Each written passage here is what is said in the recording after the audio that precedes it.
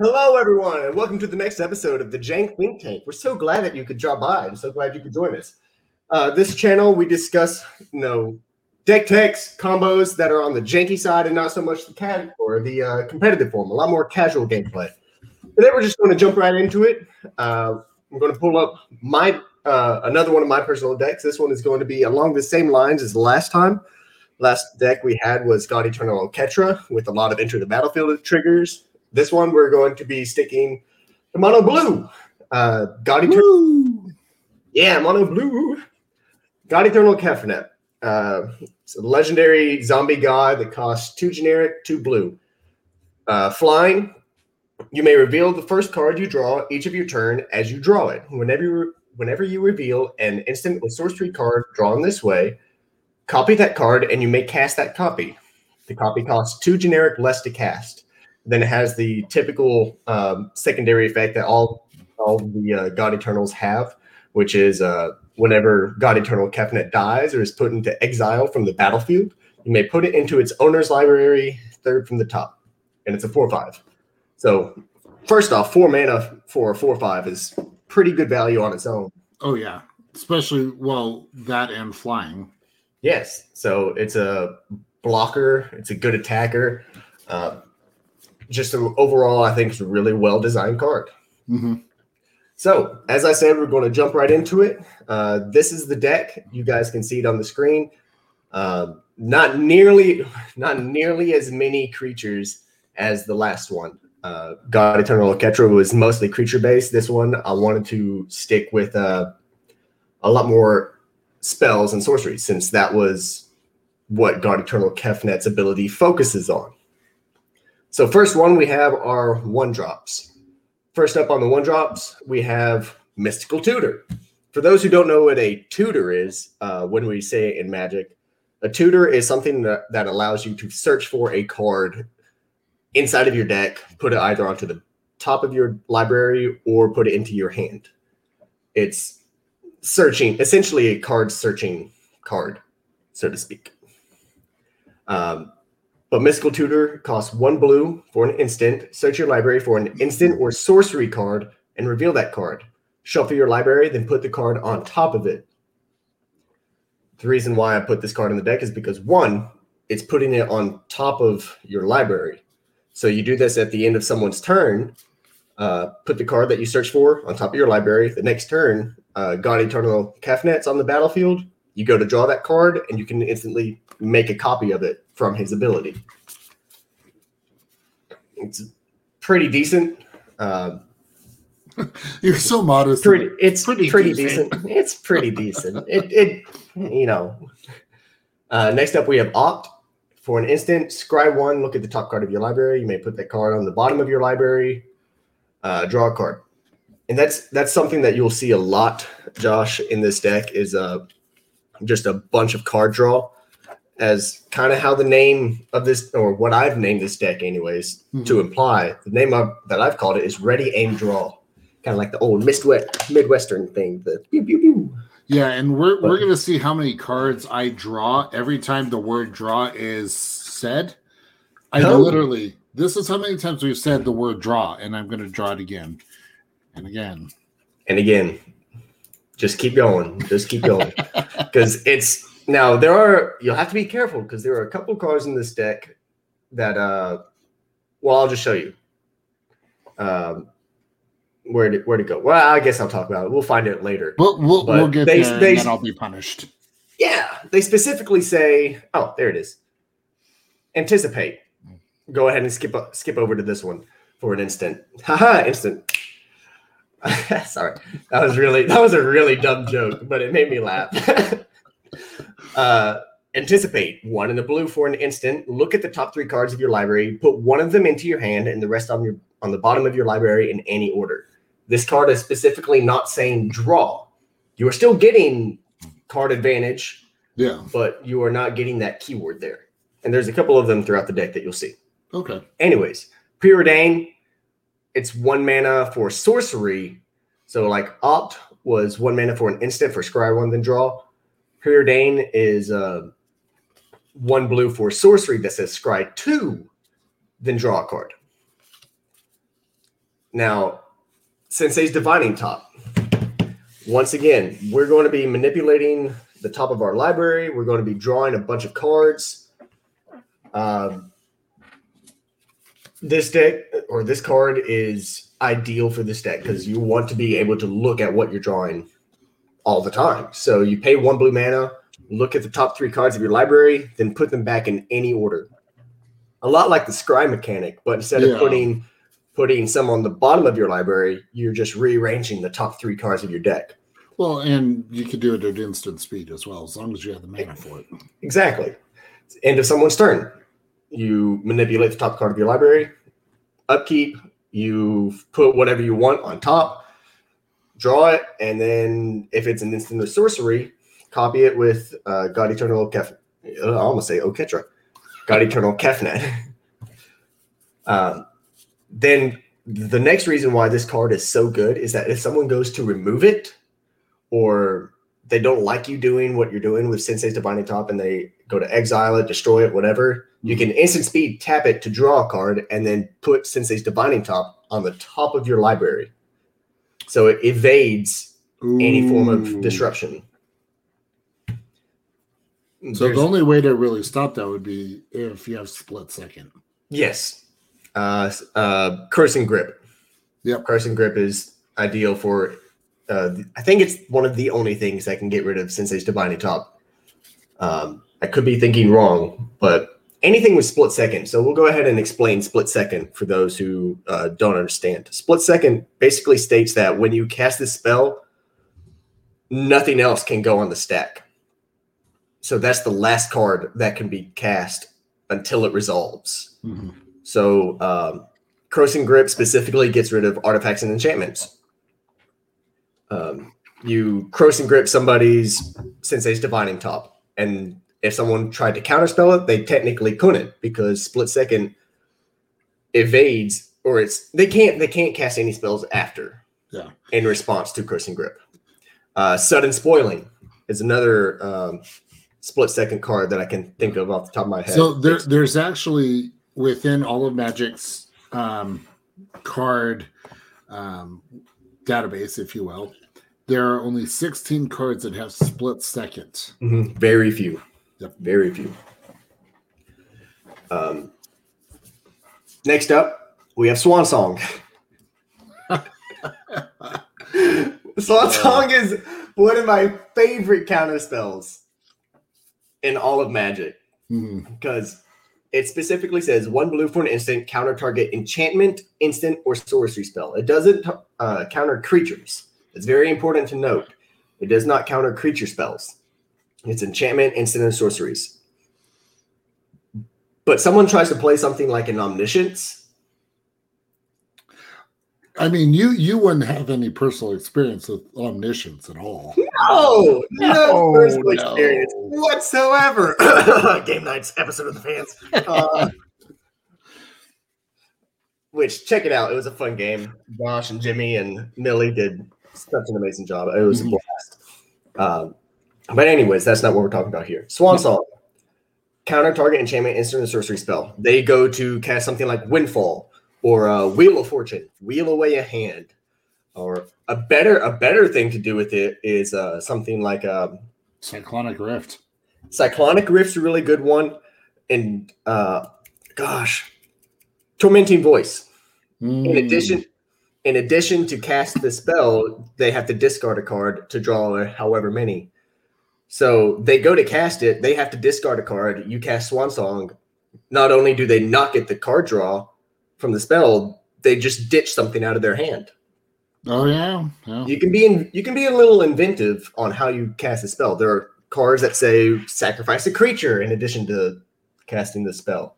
Yeah, yada. And they have to still meet that requirement. Yep. And the second part of it is once it counters the spell, its controller creates a 2/2 blue bird creature token with flying.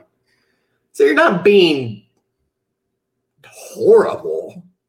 I know I just canceled your overloaded Cyclonic Rift. But here's a bird. Here's a bird. And they're sitting there going, Oh. They just have that re moment. Just exactly. Yeah. Moving on. 2 drops. Anticipate. We've already discussed Anticipate. Brawl, Chief of Compliance. First creature we have other than our commander that we've discussed. Brawl, 1 and a blue for a legendary creature human wizard. Instant and sorcery spells you cast cost 1 less to cast. Whenever a spell or ability you control counters a spell, you may draw a card. If you do, discard a card. I almost chose Brawl as the commander for this deck, but compared to Kefnet, I thought Kefnet's ability was a little bit more powerful than Brawl's. So I kept him definitely better for the 99. Yeah, I definitely kept him as 1 because there are a lot of counter spells in this deck. We're in mono blue. Of course, we're going to be countering spells. Of course. Yeah, so not only do you get to counter people's spells, you get some kind of advantage from it. Drawing card, discarding card. You get that filtering effect. Yeah. Speaking of counter spells, we have the OG right here. 2 blue, instant counter target spell. That's what it does. It's a good one. Folio of Fancies, 1 in the blue for an artifact. Players have no maximum hand size. Oh, good. Because I'd be having to discard the hand size right now. You have to be discarding a lot of cards. We're drawing a lot of cards throughout this deck, guys. That's the main theme of this deck. So having no maximum hand size is wonderful. The only other card that I would have put in here that does that would be Mind Stone and Reliquary Tower. Had a brain fart for a second. Actually, I got a better one for you. That would be almost the trade-off. Vessel, not Mind Stone. Sorry. So the trade-off, Venser's Journal. The only reason why that one may not, why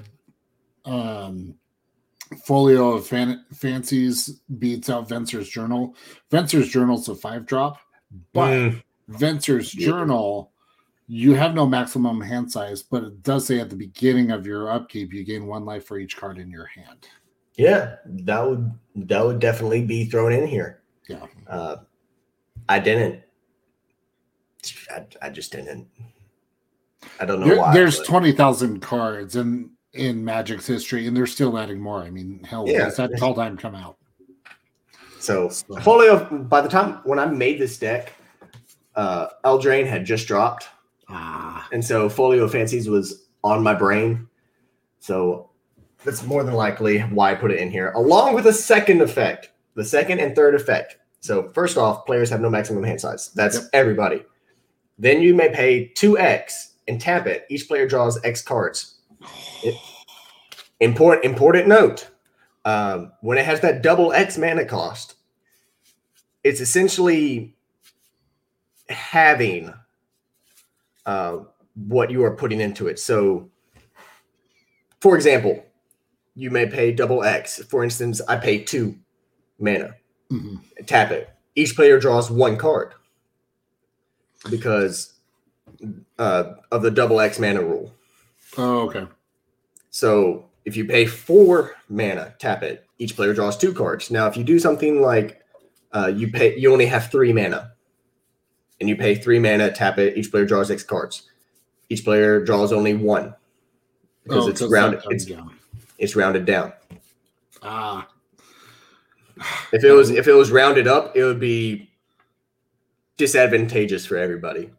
Honestly, it'd be banned at that point. Yeah, and it should be because you are getting the maximum amount of feedback or input or output, so to speak, for minimum input. Yeah. So, and then the third ability, 2 in a blue, tap it. Each opponent puts a number. Sorry, my brain decided to stop reading, for example. My brain was like, there are words on screen. We don't know what they mean. But anyways, each opponent puts a number of cards equal to the number of cards in their hand from the top of their library into their graveyard. It does not have the keyword, the new specific keyword, but it is essentially milling. So you fill everyone's hands.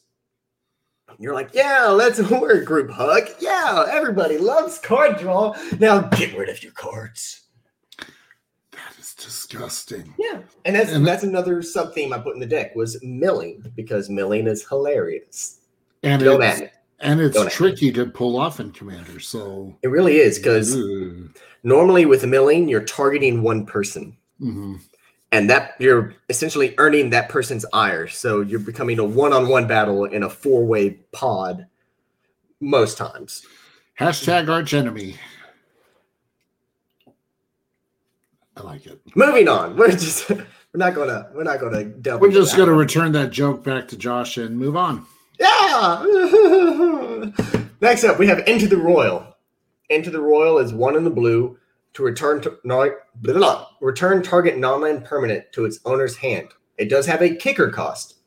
A kicker cost is 1 in the blue, and you may pay an additional 1 in the blue as you cast a spell. So if you only have 2 mana, cast it without its kicker, return target non-land permanent to its owner's hand. But if you do have 4 mana, you pay essentially 2 generic, 2 blue to return target non-land permanent to its owner's hand and draw a card, because it has that specific caveat. If this spell was kicked, draw a card.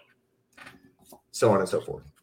If you're short on card draw, but have the mana, so like later in the game, this gives you some card advantage. Mm-hmm. Also, it's just really good because someone swings in with a 10-10 infect. Just say no. Like, the Royal has overcome you. Oh, come on. Infect is not that bad. I agree. I love Infect. There's a reason. There's a specific reason why I chose to run Grafted Exoskeleton in Rurik Thar, because it's disgusting, and I really hope Craig Blanchett is really proud of me for doing that.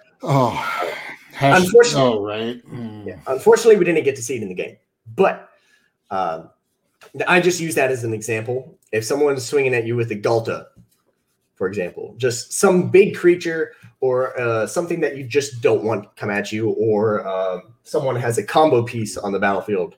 Mm-hmm. So like a Krark Clan Ironworks, for example, it's one of their combo pieces, and they start going off. You can return it to their owner's hand to kind of slow them down. Yeah.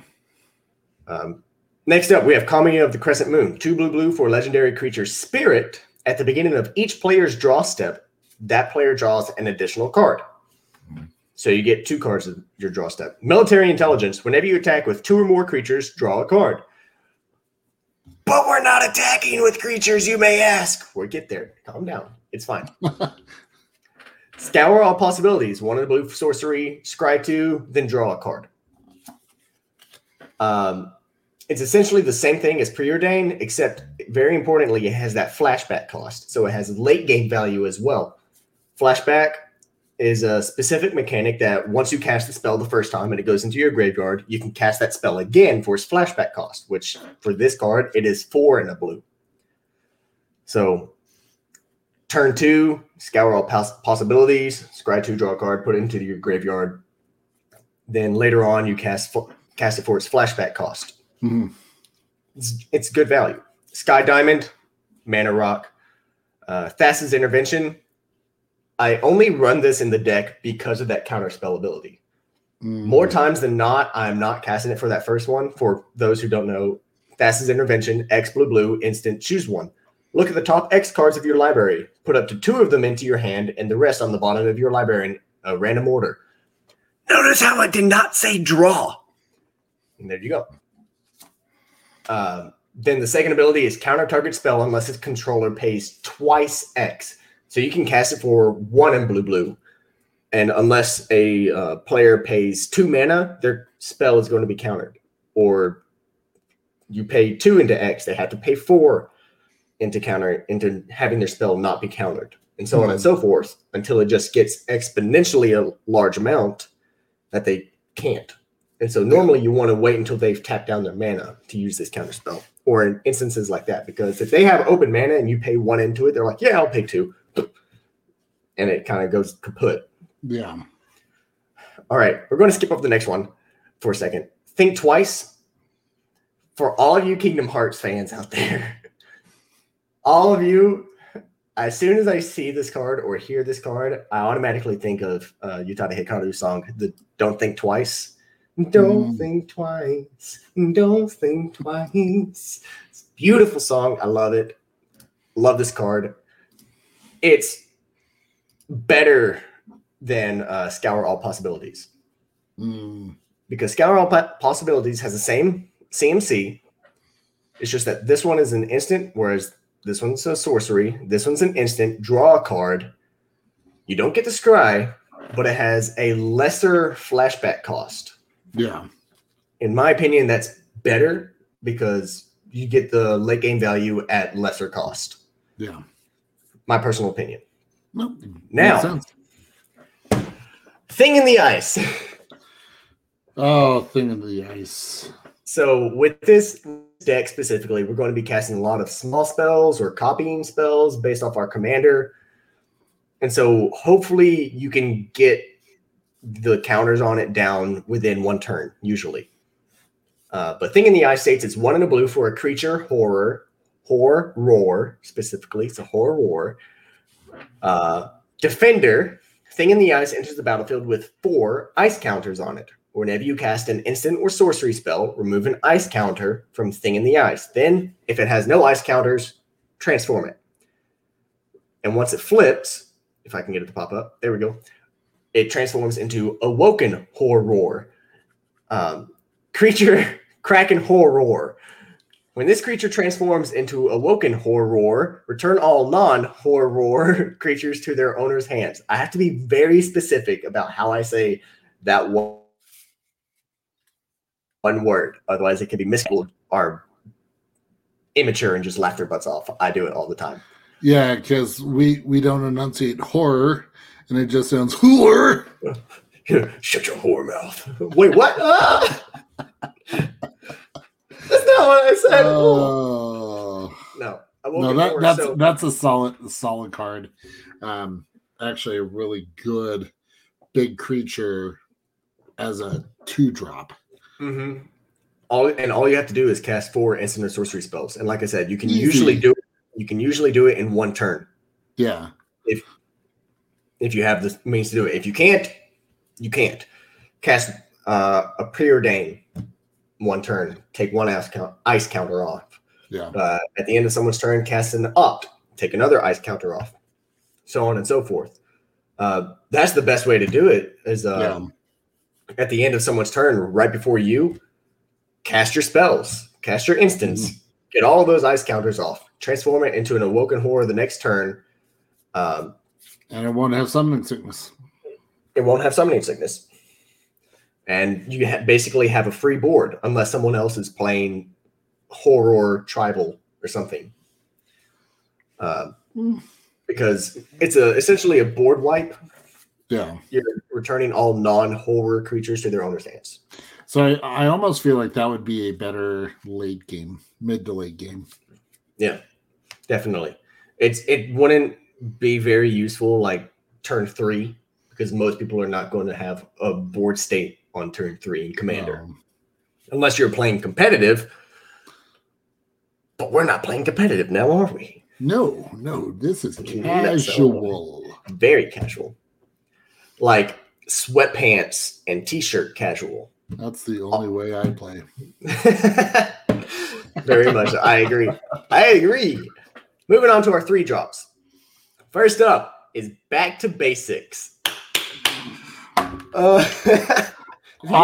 hate this card. I hate it. Oh, we are in mono blue. So it's 2 and a blue. Non-basic lands do not untap during their controller's untap phases. So the only thing you should have is islands. Mm-hmm. So you're playing against a 5-color commander. They're going to have multiple dual lands or lands that tap for other things. But if they can't untap, they're useless. Essentially, it will lock out a game. Mm-hmm. It's super jank. It's jank. I love it. I have a very much a love-hate relationship with this card. I made the mistake and I played it, and I even had a bunch of non-basic lands because I didn't. I missed the detail that it also, if you play this is going to impact you as well. Very much so. Back to basics. I love it. You love to play it, hate to play against it. There it is. Very much so. Next up, we have Chasm Skulker. 2 and a blue. Whenever you draw a card, put a +1/+1 chasm counter on Chasm Skulker. In case you haven't been able to tell, we've been drawing a bunch of... How many cards have you drawn so far, Josh? Let's see. We got 1,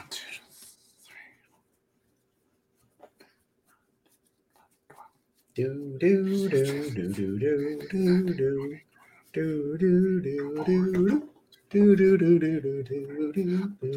30 cards. I am halfway to a full standard deck. And there you go. That's why Chasm Skulker is in the deck. Because it gets big really quickly. And then if someone destroys it, they terminate it. They do something other than exile. If they exile it, it goes kaput. You get no effect. But it specifically says, when Chasm Skulker dies, create X 1/1 blue squid creature tokens with Island Walk, where X is the number of +1/+1 counters on Chasm Skulker. So if that died right now, you would get 30, 1/1 blue squids. Yes. Unfortunately, they don't have haste. Yeah, but they're great blocking fodder. Great blocking fodder. Or if for some reason you do get a turn with them and attack with them, it has Island Walk. All 30 of them have Island Walk. Beautiful. Island Walk specifically says they cannot be blocked as long as a defending player controls an island. And so a lot of people play blue. If anybody has an island, they can't block any of those 1/1s. So later in the game, someone's low on life, you swing in with 30 1/1s, it's more than likely going to be lethal. Mm-hmm. It's decent. It's pretty decent. It's fine. The name of this card is the only reason. Like, this spell could do absolutely nothing. It could essentially be like, here's a 1/1 token, and I would still run this card specifically for the name of it. You did. The fact that it's a counter spell just makes me so joyful. Someone goes to cast Crater Hoof Behemoth. You go, what's the magic word? Huh? What do you mean? You didn't say please. Okay, so I would absolutely love to see like you play this against Josh Lee Kwai when he plays Vidalcan Rory. Josh, what's the magic word? What do you mean? You didn't say please. And then you see him have a small mental breakdown. He's like, I can't cast things that flash anymore. Oh no. The cutscene would be like, come on, man. That's my card. I mean, come on. Yeah, his cutscene would just be him sitting and be like, really? Really? This one time? Oh man. It's great. So specifically, it's 1 blue for an instant counter target spell. Its controller puts the top 3 cards of their library into their graveyard. So not only does it counter spell, it mills them 3. Yeah. So, I love that. I need more of those. Exactly. That's the whole reason I run it, is for the joke. And if you are not committed to a joke, then I don't know what's wrong with you. Because it adds extra flavor to it. Flavor. Yeah. Very zesty. Mm-hmm. Next up, we have Divination. 2 blue, sorcery. Draw 2 cards. That's all it does. Draw 2 cards. Imprison in the Moon. It's not a instant or sorcery. It's an enchantment aura. But it's an amazing one because let's use the Crater Hoof Behemoth thing again. Mm-hmm. Well, Crater Hoof Behemoth isn't really a good example because more than likely you want instant speed removal for Crater Hoof. They have a Ralzeric. On the battlefield, and they're about to storm off. Mm-hmm. All they have to do is wait until their next turn. You cast Imprison in the Moon. 2 and a blue. Enchantment aura. Enchant creature, land, or planeswalker. Enchanted permanent is a colorless land with add generic to your mana pool and loses all other card types and abilities. So their Ralzeric is now a land. It's funny. Their Ugin the Spirit Dragon is a land. Their, as shown on the artwork, their Emrakul, it's a land. play that on any commander, and then when you go to bounce all creatures back to someone's hand, well, this doesn't bounce because it's a land. Yep. That's specifically the what's the one that came out in Commander Legends?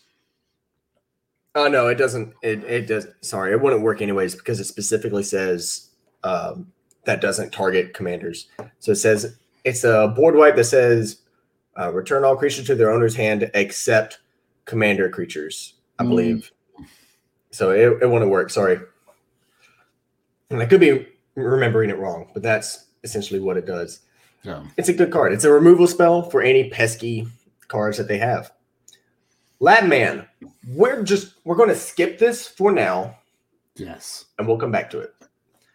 Mystical Dispute, 2 and a blue. Instant. This spell costs 2 less to cast if it targets a blue spell. So if Omniscience, if someone goes to cast an Omniscience, it now only costs 1 blue instead of 2 and blue. Counter target spell unless its controller pays 3. If they're tapping out for an Omniscience, they're more than likely not going to have 3 mana. Yeah. So, Naiad of the Hitting Codes, 2 and a blue. As long as it's not your turn, spells you cast cost 1 less to cast. So, it lessens the converted mana cost of your spells during other players' turns. Counter Such spells. a good common. It is. All those counter spells, like Mystical Dispute, let's say someone goes to cast a Critter Hoof Behemoth on their turn. Instead of it being 2 and a blue, it now costs 1 and a blue with Naiad of the Hitting Codes. Yep. It's great. Secrets of the Golden City. 1 blue sorcery. Draw 2 cards. Then if you have the City's Blessing, draw 3 cards instead. And the way you get the City's Blessing is if you control 10 or more permanents. It's so easy to do in this.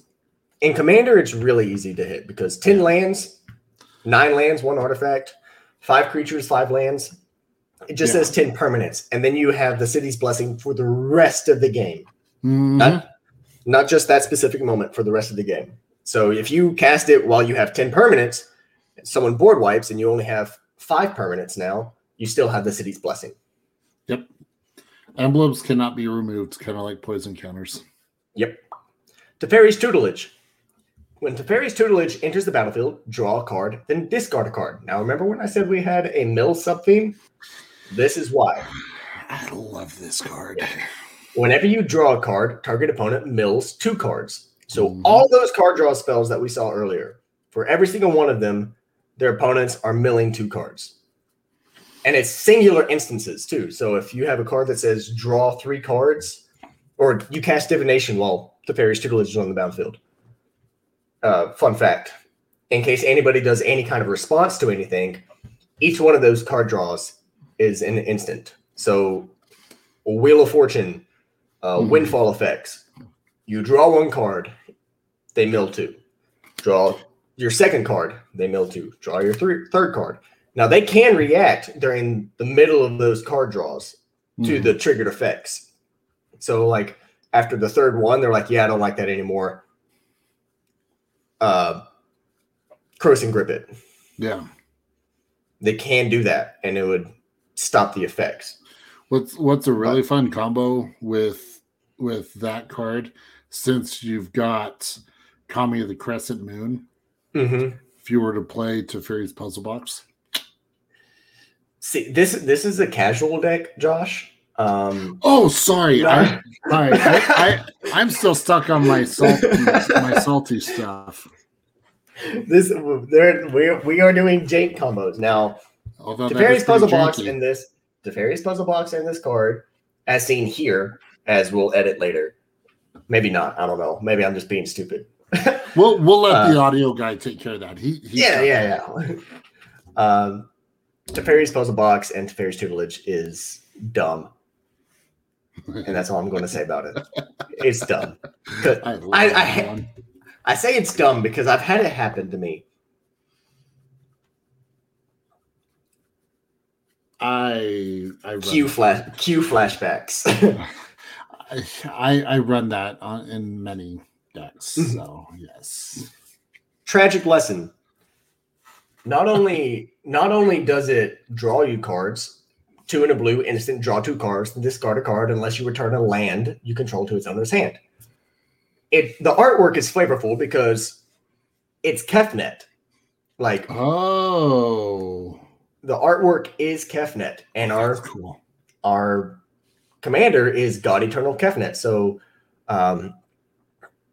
the original Amonkhet god named Kefnet, the god of whatever, he dies due to Bolus's little tomfoolery, and then Bolus then resurrects him, so to speak, as God Eternal Kefnet. Yeah, that was Kefnet the Mindful, right? Mindful, yes. I couldn't remember the exact name of it, but yes. But that's essentially what happens in the story. Mm-hmm. Though Kefnet's followers feverishly searched his last words for some final riddle, they found only the gurgles of a dying god. It's the flavor text on it. I love that. Pretty great, pretty great. So for those of you who are wondering, when we talk about flavor text, a lot of it's going to be those quotes that you see under the rules text within the box. Mm-hmm. Usually italicized, unless they are reminder text. Reminder. Well, no. There are specific instances where like the flavor texts aren't italicized. Oh, yeah. And I'm trying to remember an instance where they aren't, but I can't think of any off the top of my head. So I'm just we'll find that and save that for next episode. Exactly. Going back up, we have Sword of Body and Mind, 3 mana. This is one of these swords. Whenever anybody refers to a sword, they're referring to Sword of Fire and Ice, Sword of Body and Mind, Sword of Feast and Famine, Sword of War and Peace. Usually they are 2 color coordinated swords, so to speak. So white and red, red and black, white and blue was one of the new ones. This one is specifically blue and green. It does not have the color green in its cost whatsoever, but it's just implied. A crypt creature gets +2/+2 and has protection from green and blue. Whenever a crypt creature deals combat damage to a player, you create a 2/2 green wolf creature token. That's it. See you guys. No, there is more than that. Wait. I think you're right. The 2/2 wolf is great alone. Always love me a good doggo. But the second effect is why I put it in here, because it says that player mills 10 cards. Equip this to God Eternal Kefnet. Or heck, you could equip it to your 2/2 green wolf creature token if you really wanted to. No, attach it to a squid. Let's be honest. Yes, attach it to one of your squid.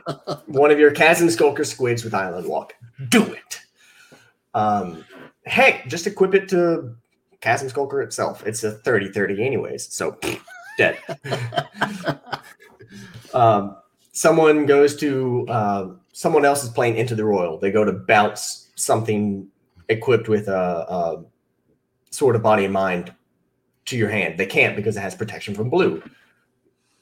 Coursing Grip wouldn't do anything. Coursing Grip for the creature. For the creature, you can Coursing Grip Sword and Body and Mind. You can get rid of the sword, not the creature. Yep. And that's usually how it goes, is someone gets rid of the sword and then has to get rid of the creature. So the one we skipped over earlier, also known as Lab Man, specifically named Laboratory Maniac. If you would draw a card while your library has no cards in it, you win the game instead. So normally with a deck that is milling or you are drawing a lot of cards, you run the risk of decking yourself. Which is you run out of cards in your library, you go to draw one, and you lose. That's usually how milling works. That's why mill is such an effective strategy in things with lesser decks like Brawl or Standard. Because you're not only denying them the cards and resources, once they get to where they can't draw any more cards, they lose the game. But Labman specifically states that if you would draw a card while your library has no cards in it, you win the game instead. So keep drawing those cards. Heck, all those mill effects that say target player mills 3 cards or 2 cards, you could target yourself if you really wanted to. Yeah, appearing to be your best. Yeah, if you have Labman on the battlefield and you're down to like your last 10 cards, mill yourself. Why not? Go out on your own terms. Heck, if Labman's not on the battlefield, go out on your own terms. Mill yourself out. Do it. I've done it before. Go out with a bang. Yep. Fun fact, I actually milled myself out, or I decked myself with Rurik Thar once. That was fun.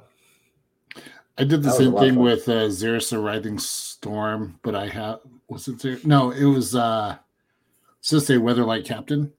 But I have Jace Wielder of Mysteries. And the same thing, I'm drawing. Yes, this is going to be the joke all episode. I'm not gonna lie.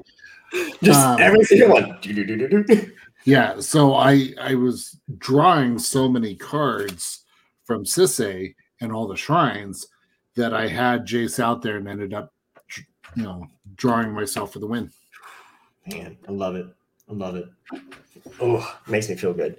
Yes, but I've Corvold, the Dragon King, the Dragon Noble from Eldraine. I've milled myself out with him. I lost, but I did it specifically to deny someone the win.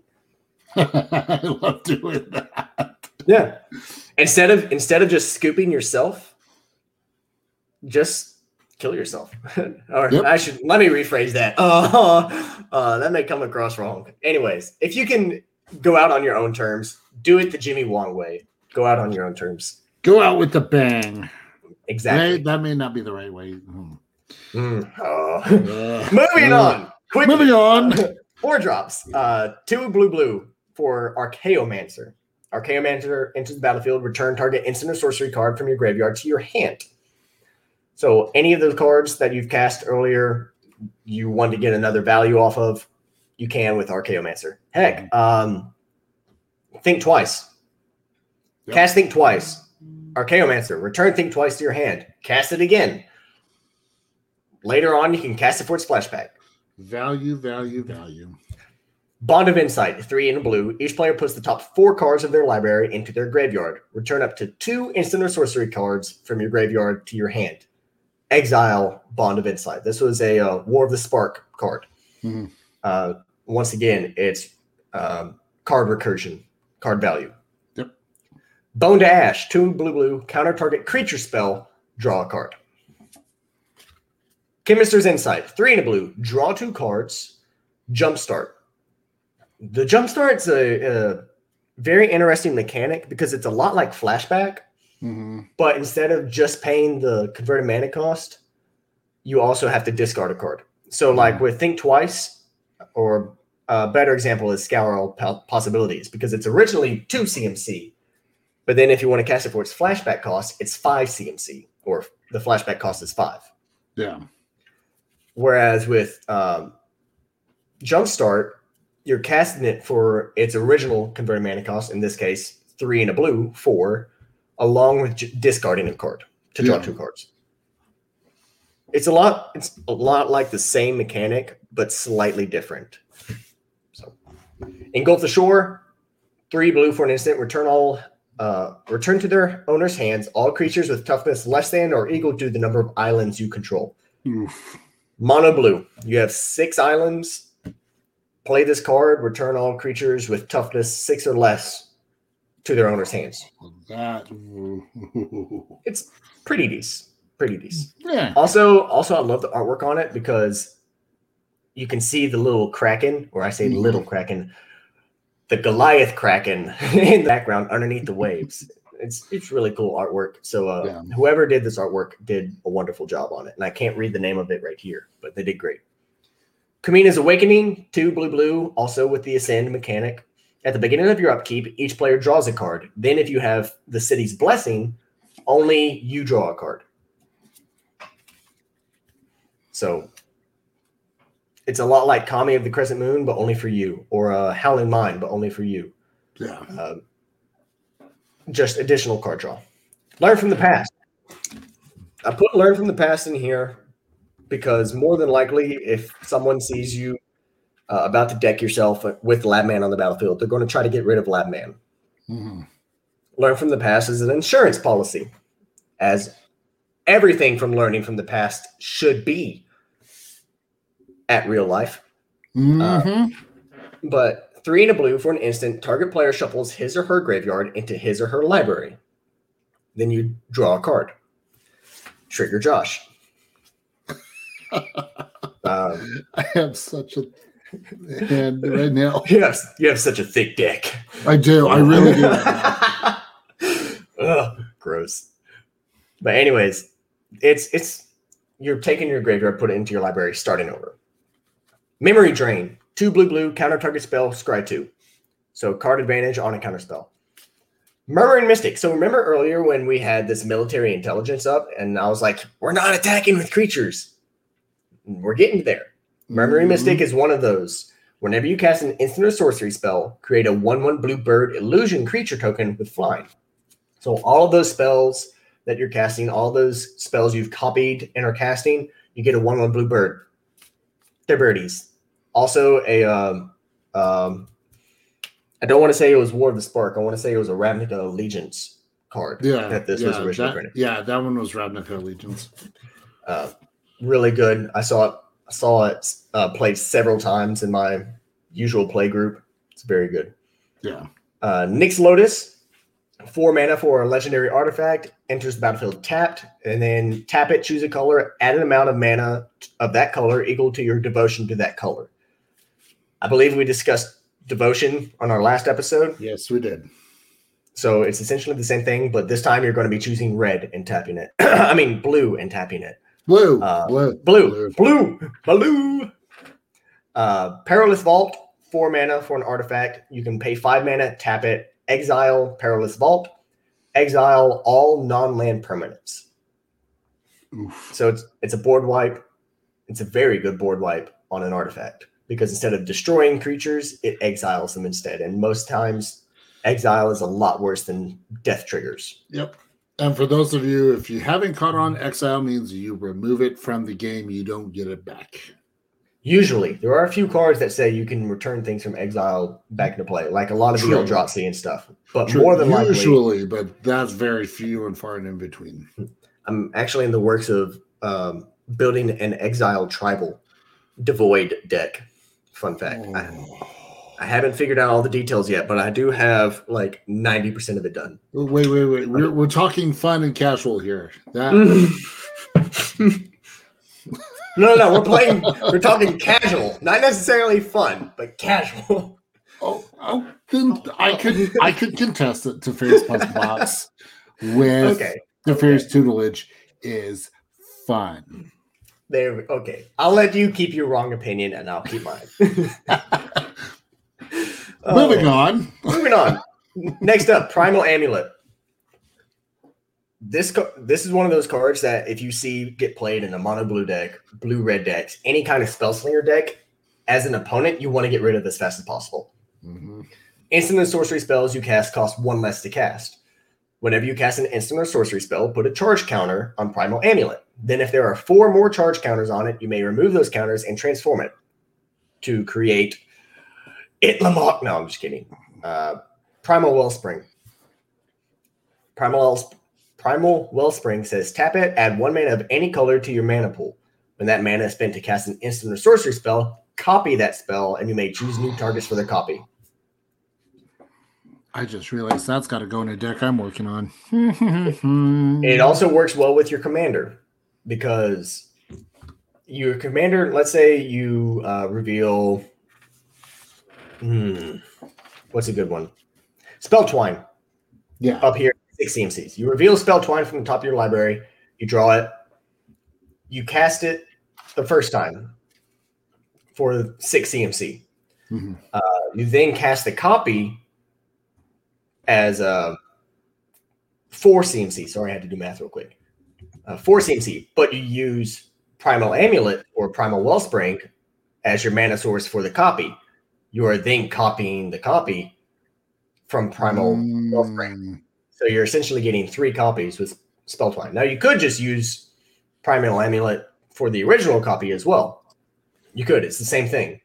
But you're essentially getting 3 copies of Spell Twine, which we'll get to Spell Twine in a minute to see why I specifically chose that card. Heck, you could use it for Treasure Cruise if you really want to. Moving on, Reign of Revelation. 3 blue, draw 3 cards, then discard a card. Sentinel Tower. 4 for an artifact. Whenever an instant or sorcery spell is cast during your turn, Sentinel Tower deals damage to any target equal to 1 plus the number of instant or sorcery spells cast before that spell this turn. It basically is a storm card. So storm count, the storm count is 1, storm count is 2, storm count is 3, yada, yada, yada, so on and so forth.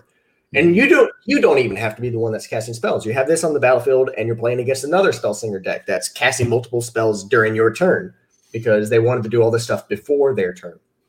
For each one they cast, it's dealing 1 damage. And the next one they cast, it's dealing 2 damage. And the next one they cast, they're dealing 3 damages. And it stacks up for each spell. Yeah. So all the copies that you may be casting during your turn of spells that you're casting, each one stacks with a Sentinel Tower. So you're dealing 1 damage here, 2 damage here, 3 damage here, 4 damage here. And it just adds up. Statute of Denial, 2 blue, counter target spell. If you control a blue creature, which you should because we're in mono blue, draw a card. Then discard a card. Yeah, if you don't have, you're playing that wrong. If you're like, wait, that didn't. What? What do you mean I don't control a blue creature? All I have are these 2/2 green wolves. Actually, that is a very viable scenario. That is. It is. I just happened to think of it off the top of my head. So forget my judgment there. Forget what I just said. Please ignore me.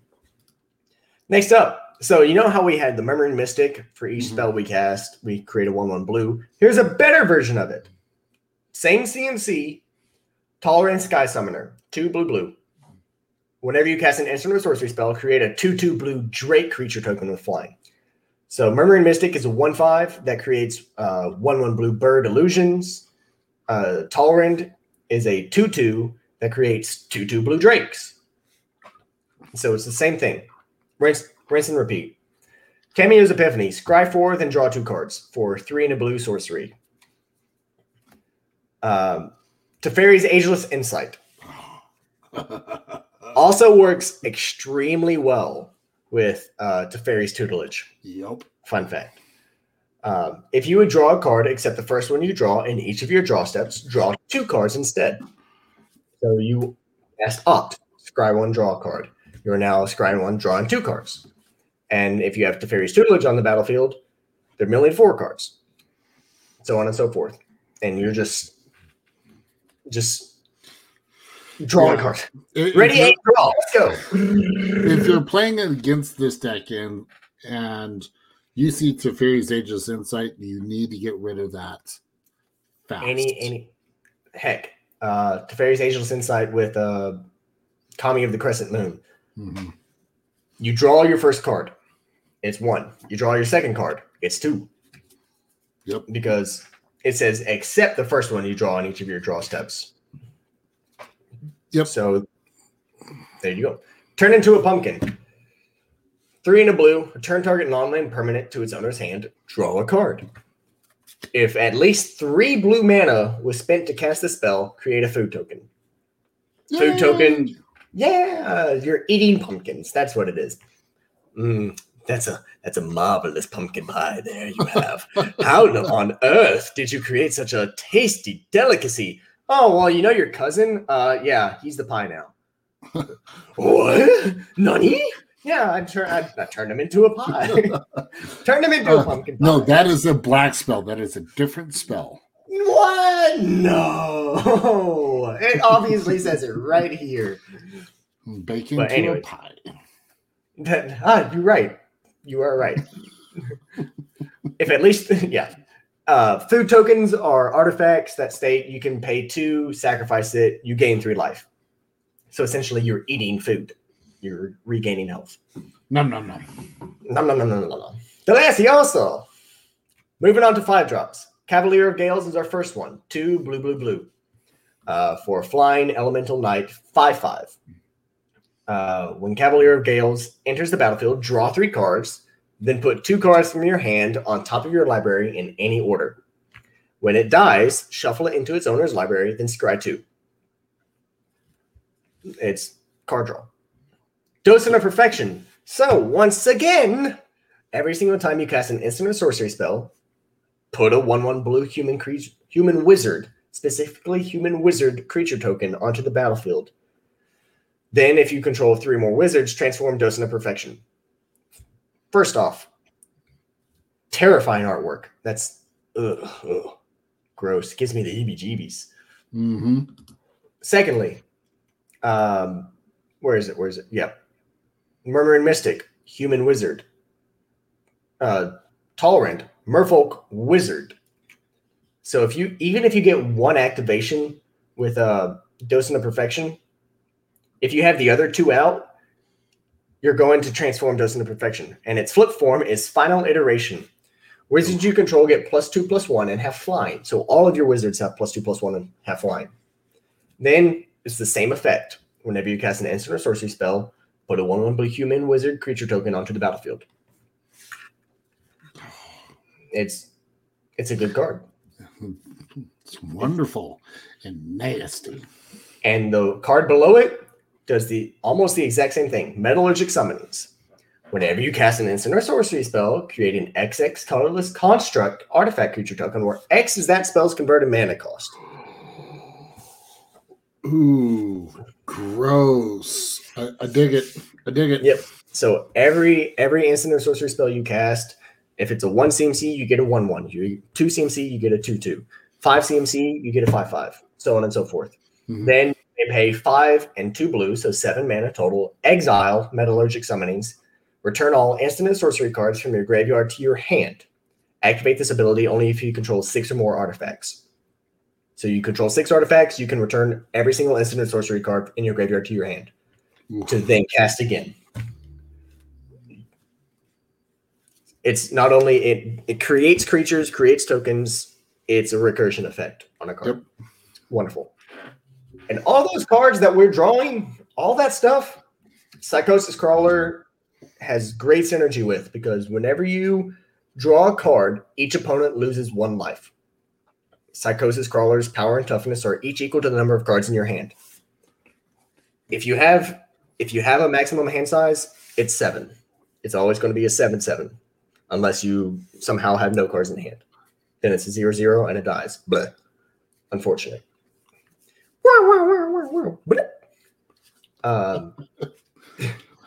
But if you have Folio of Fancies on the battlefield, you have no maximum hand size, so it can go up even higher for each card you are drawing. Each single one. And for each card you draw, opponent loses 1 life. Each opponent loses 1 life. Next up, time reversal. So that means that would be a 65-65 right now with all the cards that I've drawn. Actually, now 66-66. Oh my god. So many cards. So many cards.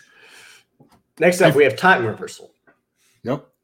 I keep cutting you off and I feel bad. No, you're good. It just I hope as people are watching this, they're seeing the theme of the deck, and that's why I've been doing what I'm doing. I didn't want to add another one to my hand. Right. Just take that stack, set it down, start a new one. That would be the rest of my draw pile. It'll be fine. You said it, draw a card. Ha. You just got him. All right. Time reversal. It's an extra turn, or sorry, not an extra turn spell. Each player shuffles his or her hand and graveyard into his or her library, then draws 7 cards.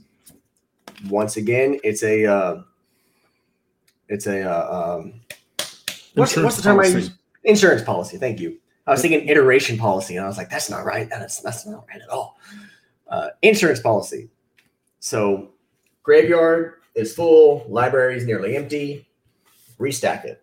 Start over. Unexplained Vision. 4 generic blue. Draw 3 cards. If at least 3 blue mana was spent to cast a spell, you get to scry 3. Also from Eldraine. I love the artwork because it shows Rowan and Kenrith. Or Rowan and Will Kenrith. Yep. Voracious Great Shark. I love it. Yep. Not only is it a 5/4 with flash, when it enters the battlefield, counter target artifact or creature spell. It's a counter spell on the creature. It's wonderful. It's wonderful. It's wonderful. Be like, wonderful. I'm going to, Matthew cast Rurik Thar. In response, I'm going to tap 3 blue, and flash out Voracious Great Shark. No. Yeah, it's a negatory. Unfortunate. It's happened. I'm not going to say it hasn't happened because somebody mythic snaked my Rurik Thar once, and that one felt worse. Yeah. Because it's not even like a good creature. It just don't get me started. Anyways, 6 drops. Let's go on to there. Flood of Tears is our first one. This is ironic. Let's not go there. It's too hard. Well, let's talk about Flood of Tears, shall we? Yeah, we're not going to talk about our sad, painful flashbacks. We're talking about the flood of tears that come from them. That's what's going on. Return all non-land permanents to their owner's hands. If you return 4 more non-token permanents you control this way, you may put a permanent card from your hand onto the battlefield. So, any permanent, land, creature, enchantment, artifact, permanent. Well, this is... okay. Yeah. So if you should get a land card that may have been in your hand prior to that. Mm-hmm. Okay. Yeah, because you can't return your lands to your hand. Yep. Unfortunately. If you could, Simic Lands Matter would be a thing. Ew. That's... Yeah. Mm-hmm. As soon as I said that, my gears started turning. I was like, how would that work? Ooh, that's cool. Maybe I should focus on this. And no, I already have like 6 decks that I'm working on that I need to focus on because I don't finish them. I always start them, get about 90% done. I'm like, I'll come back to that. What about this new idea? I've got 4 decks that are in that holding pattern. But Karn's Temporal Sundering. Yes. Yeah. Mm-hmm. Yeah. 4 blue, legendary sorcery. Now, very specific legendary sorcery. So the way this works is that you cannot cast this spell unless you control a legendary permanent or legendary creature or planeswalker. So if you have a legendary land, it doesn't work. But hopefully you have your commander out. That is a legendary creature. Baral, Chief of Compliance, legendary creature. Tolerant, Sky Summoner, legendary creature. So hopefully you can cast a spell. But basically, target player takes an extra turn after this one. Return up to target non-land permanent to its owner's hand. Exile Karn's Temporal Sundering. The reason I chose this extra turn spell was specifically for that part. Exile Karn's Temporal Sundering. So you can't recur it. And you can't just combo off, and it doesn't take your deck into a singular form of wanting to take extra turns. Yeah, and do all that kind of stuff. Nobody likes that anyway. Yeah, nobody likes sitting at a commander pod and watching this dude take 3 hours for his 30 turns that he's taking. Most people are going to be like, "Hey, did you win the game? Yeah, I think I win the game. Okay, scoop," and they start over. Yep. Most times, that's what happens whenever I play Sharum the Hegemon. Because I specifically tutor out Time Sieve, the one where it says sacrifice 5 artifacts, take an extra turn after this one, and Thought Assembly.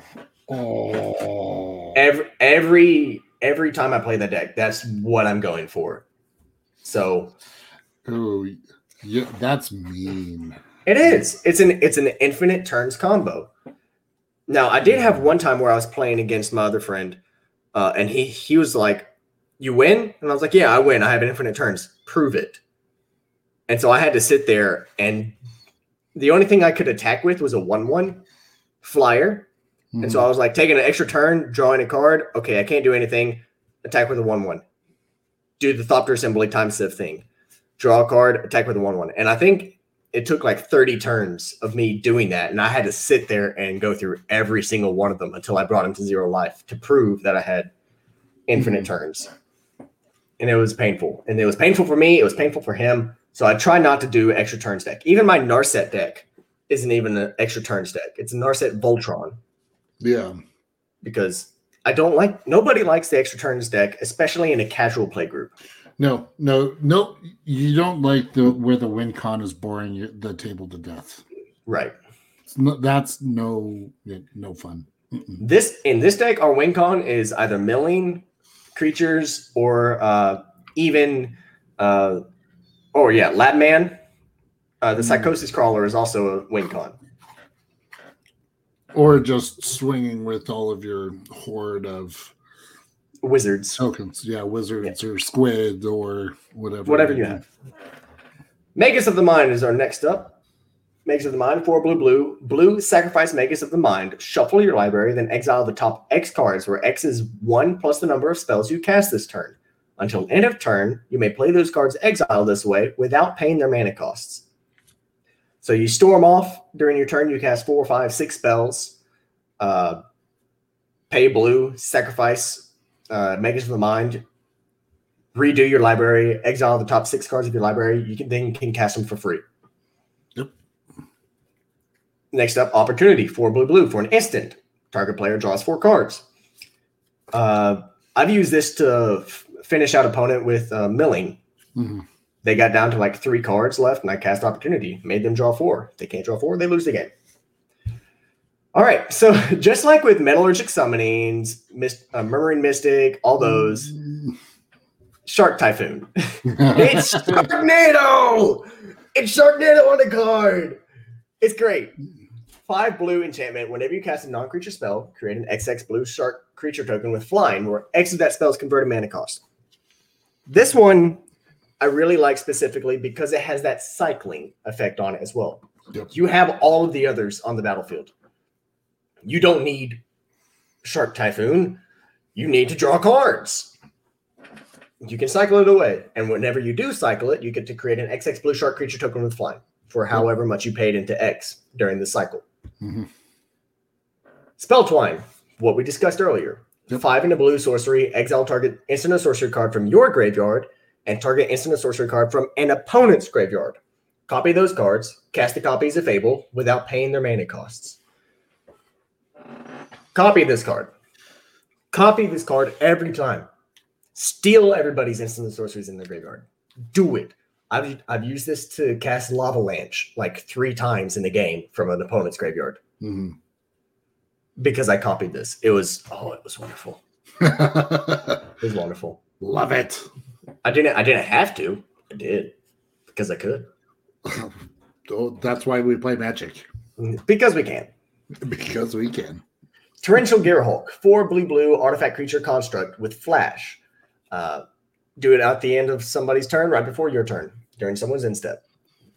When it enters the battlefield, you may cast target instant card from your graveyard, target instant card, not sorcery, target instant card from your graveyard without paying its mana cost. If that card would be put into your graveyard this way or this turn, exile it instead. So you need to draw 4 cards, and opportunity is in your graveyard. Flash out Torrential Gearhulk, draw 4 cards. You have a counter spell in your graveyard, but you don't have one in your hand, and someone's casting that Craterhoof Behemoth. Torrential Gearhulk, get that counter spell targeting their Craterhoof Behemoth. Mm-hmm. Whatever. 7 drops. Kior Best the Sea God. So this is a saga, 5 blue. The way sagas work is that whenever you cast it for the first time, you get the first effect indicated by the 1, 2, 3 as it goes down the card. The first effect on this is creating 8/8 blue Kraken creature token with hexproof. So you're basically, the first time you cast this, you're putting 7 mana for 8/8 on the board with hexproof. So they can't remove it that easily unless they Cyclonic Rift. They do a board wipe, generic, stuff like that. It's great attacker, great blocker. I love this card. During your next upkeep, you get the second effect, which is tap all non-land permanents target opponent controls. They don't untap during their controller's next untap step. So a player has an army full of tokens or creatures or one specific big creature with flying or unblockable that's going to attack into you next turn. This gives you a little bit of time to prevent that. Heck, if they're going to attack you with a 20/20 creature next turn or an Emrakul next turn or something, you tap them down, wait until your next upkeep. If they haven't gotten rid of that, you can gain control of it. Because it's third effect. Like a 54/54 Blight Widow with Hydra's Growth attached to it. Yeah.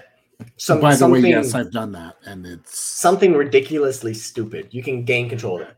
Heck, even let's say someone doesn't have anything on the battlefield. You have your saga. Another opponent's tapped out. This person doesn't have anything. Then boom, they play their commander. You get to gain control of their commander if you really want it to be rude. If you really wanted to be mean, gain control of gosh, I'm trying to think of a good example. It was a Jeskai commander that Wedge played on one of the game nights. It was a Voltron. That's roll a 6-sided dice or choose an opponent at random. Ruhan. Or is it Ruhan? Yes. No, Ruhan of the Fomori is the Bant one. That's the one that Wedge played because, remember, it kept hitting Jimmy. Because they'd roll the dice and it would keep hitting Jimmy. I felt so bad for Jimmy on that episode. This saga would work really well if you were able to take control of Coma, Cosmos Serpent from Kaldheim. Because then you're getting Coma's ability of, at the beginning of each upkeep, creating the 3/3 Serpent Coil. The token. Serpent creature token. And then you could just sack that and make it lock out the game. Yep. Just tap stuff out. Tap around.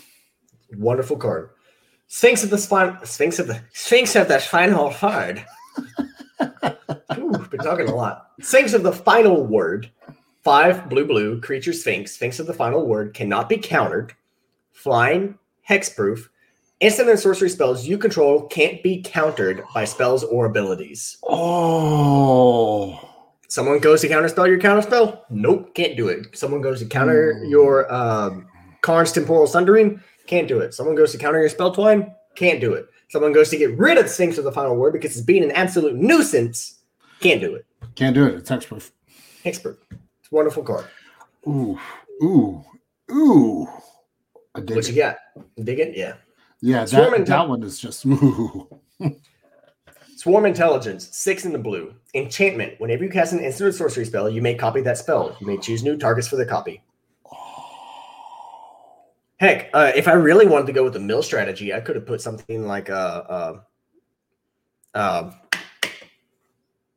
gosh, mind blank on the card's name. Target player mills half their library.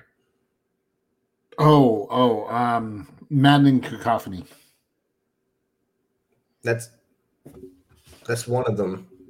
I was thinking of the big one, the one that everybody knows that I am being stupid on right now.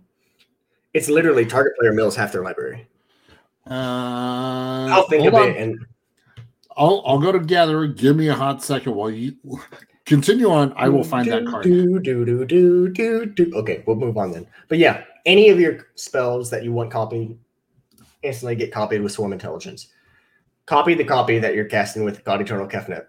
Copy the copy that you're casting with Primal Amulet or Primal Wellspring. Copy spells. Do it, please. Traumatize.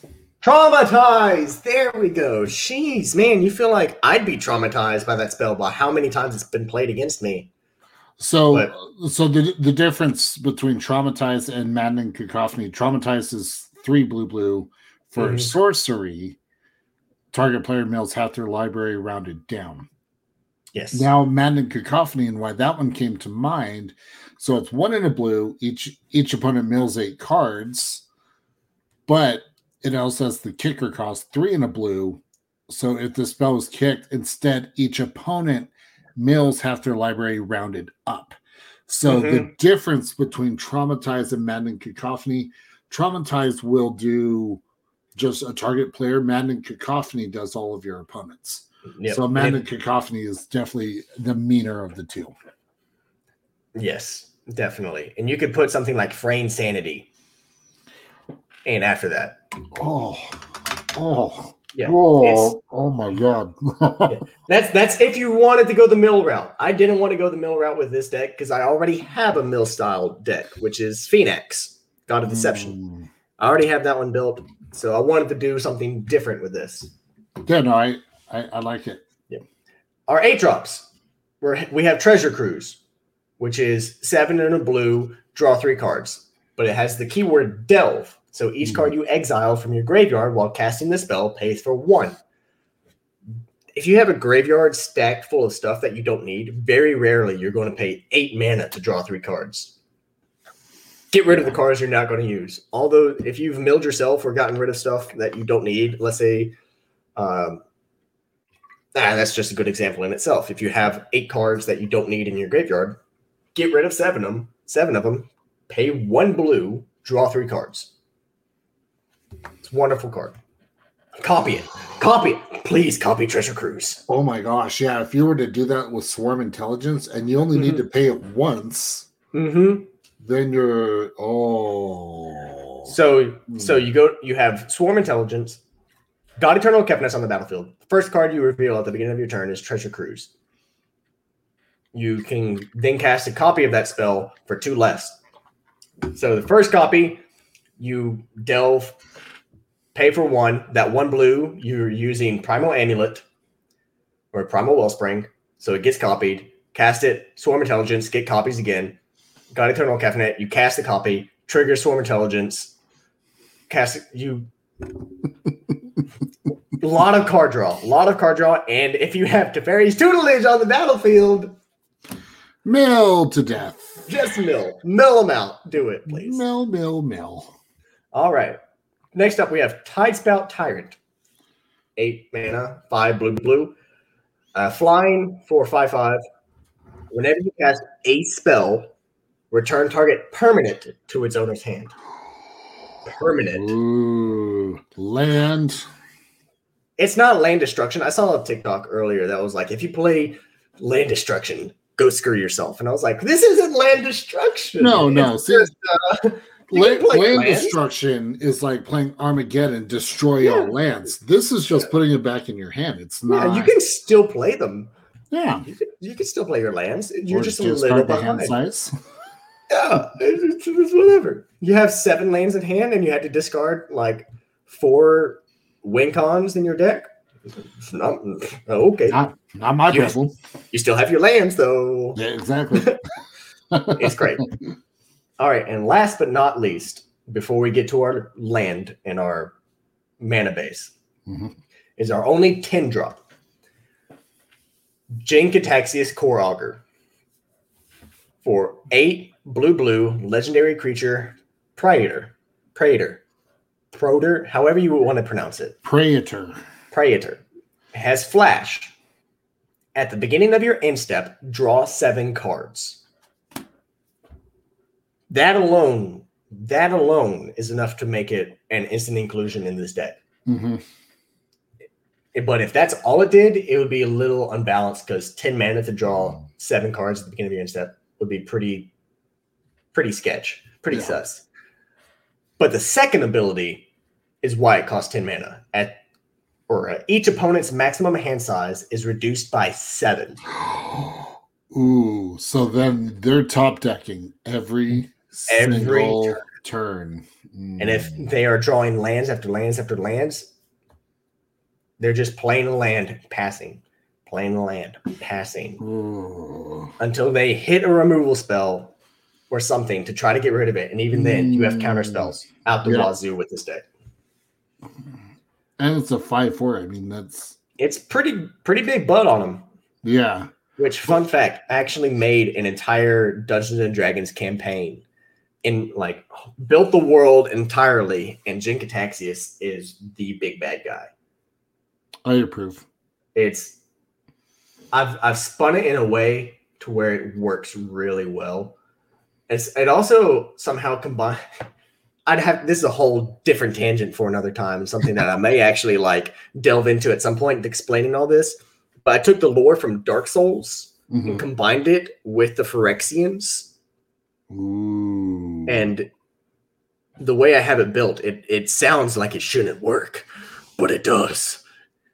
It does. And it's good. It's good. I also put in essences from Mass Effect in there. But that's the deck. That's it. Our land base it's a little light, but if you scroll down here, most of our CMC stuff is 1, 2, 3, 4 mana cost. Yeah, I was going to say the average CMC for everything is 3.9. Yeah. All of our stuff is relatively low. So that's why I decided to go a little bit light on the land drops. First up, we have Mystic Sanctuary. It's an island. When it enters the battlefield, it enters the battlefield tapped unless you control 3 or more other islands. When it enters the battlefield untapped, you may put target instant or sorcery card from your graveyard on top of your library. It's a recursion on a land, which is wonderful. Yep. Lonely Sandbar. You have 10 islands on the battlefield. You don't need a land drop. You can cycle this one away to draw a card. Trigger, all the stuff. Yep. Emergence Zone. Emergence Zone is wonderful because you can pay 1 generic, tap it, and sacrifice it, and you can cast spells as though they had flash. Mm-hmm.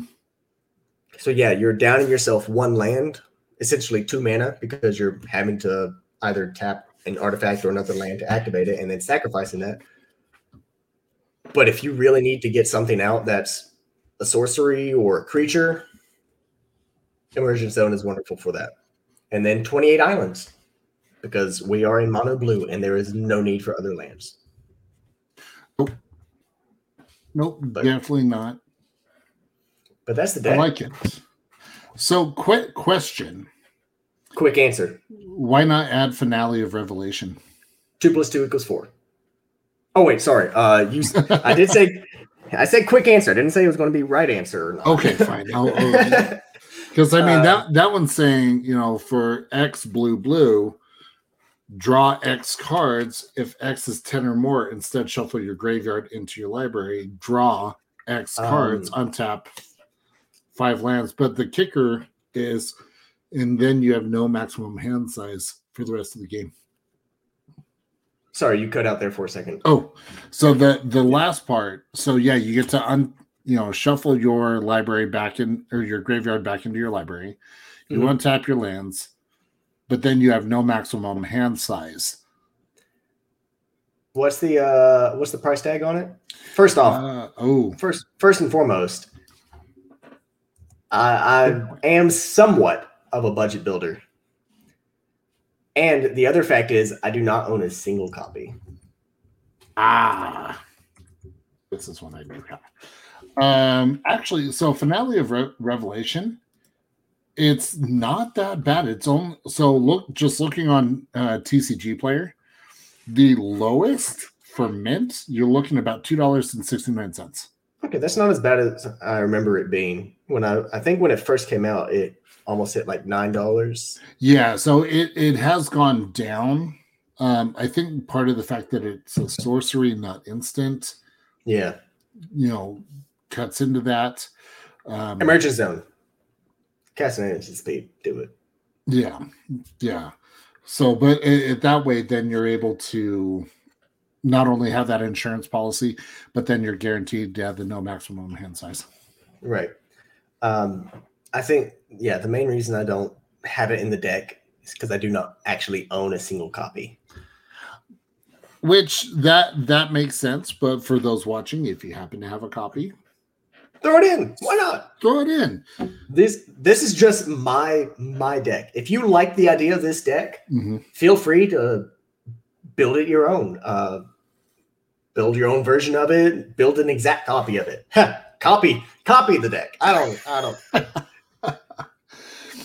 No, it's a wonderful deck and a lot of fun, and one of those ones that, especially if you could get other people drawing other cards, they're going to actually. It's funny. I just drew. Same vampire. Yep, and then typhoid rats as well. Hey, love those rats. Oh yes, rat tribal is the way to go. If anyone disagrees with me, fight me. You'll lose to infect. Don't at me. I think, and I just lost my train of thought.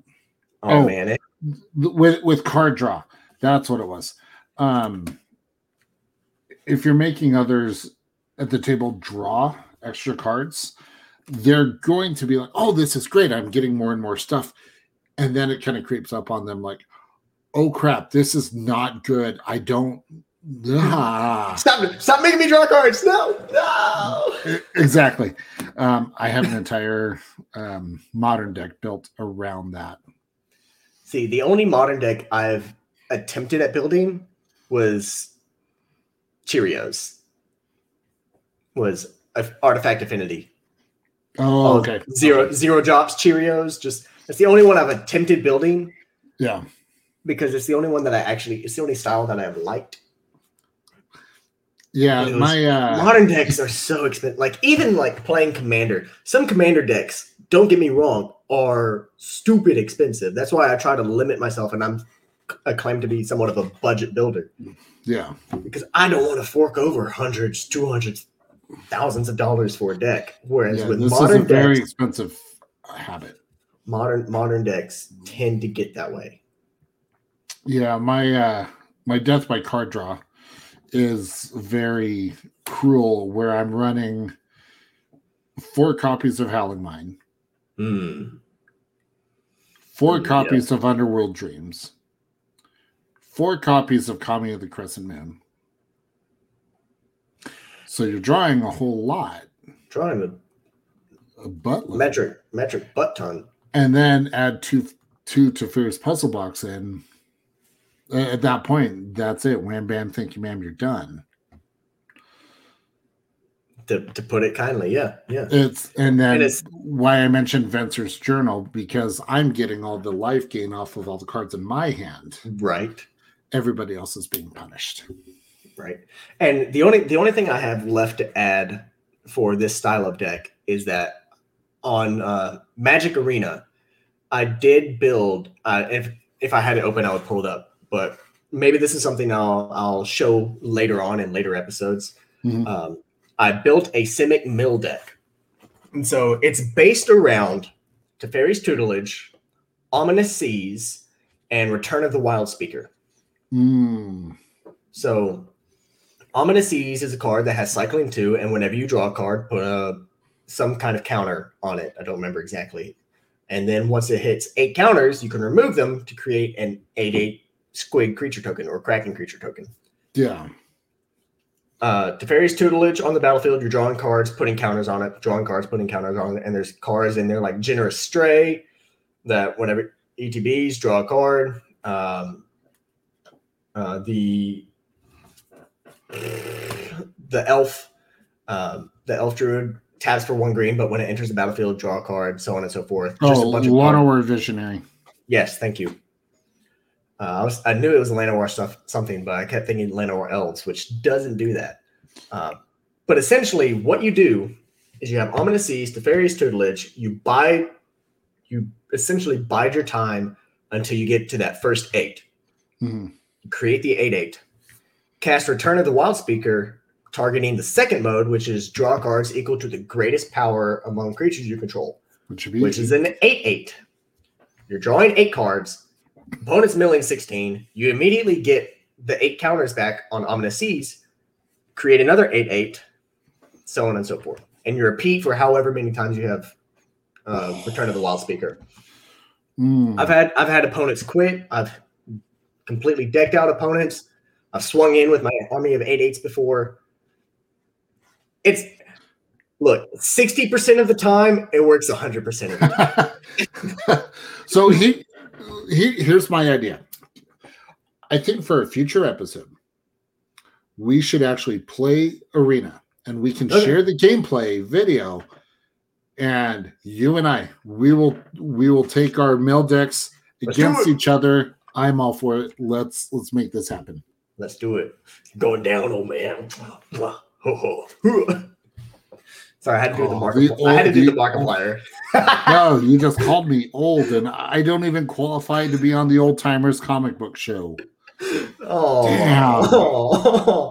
Oh my gosh, I just saw your ring. Sorry, I just saw your ring. Yes, my Red Lantern ring. I absolutely love the Red Lantern core. Mm-hmm. I want it. I want it so bad.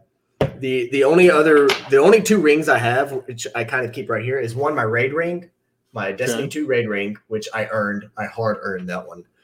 And I'm so proud of it. This was a crowning achievement for me. Finally be able to get my first raid ring. And then my Captain America Oh, so I've got Red Lantern. I've got my Batman Justice League ring. Oh, I don't care about the rest of them. It's just the Red And Lantern. then I've got Reverse Flash, and then my replica Super Bowl rings are around here somewhere.